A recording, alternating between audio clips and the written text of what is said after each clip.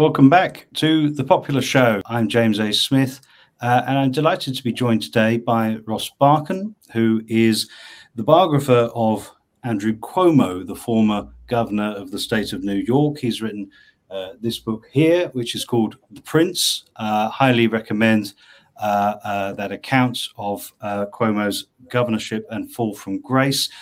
Ross also writes regularly about New York politics, especially for Jacobin magazine.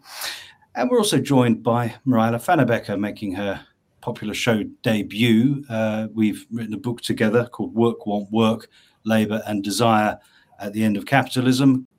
So we've covered a lot of aspects of the COVID-19 pandemic and the state response on this show, often through a critical lens, and we tried to sort of turn attention to the political dimension of the crisis.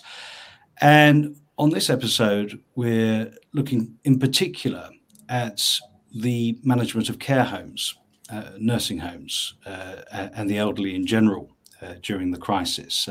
The lockdown measures and other COVID containment measures were often represented as having been brought in to protect the most vulnerable, and especially to protect the elderly.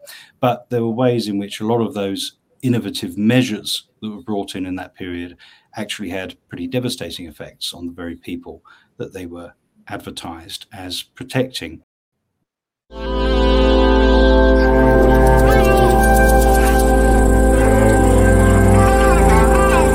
It's all part of the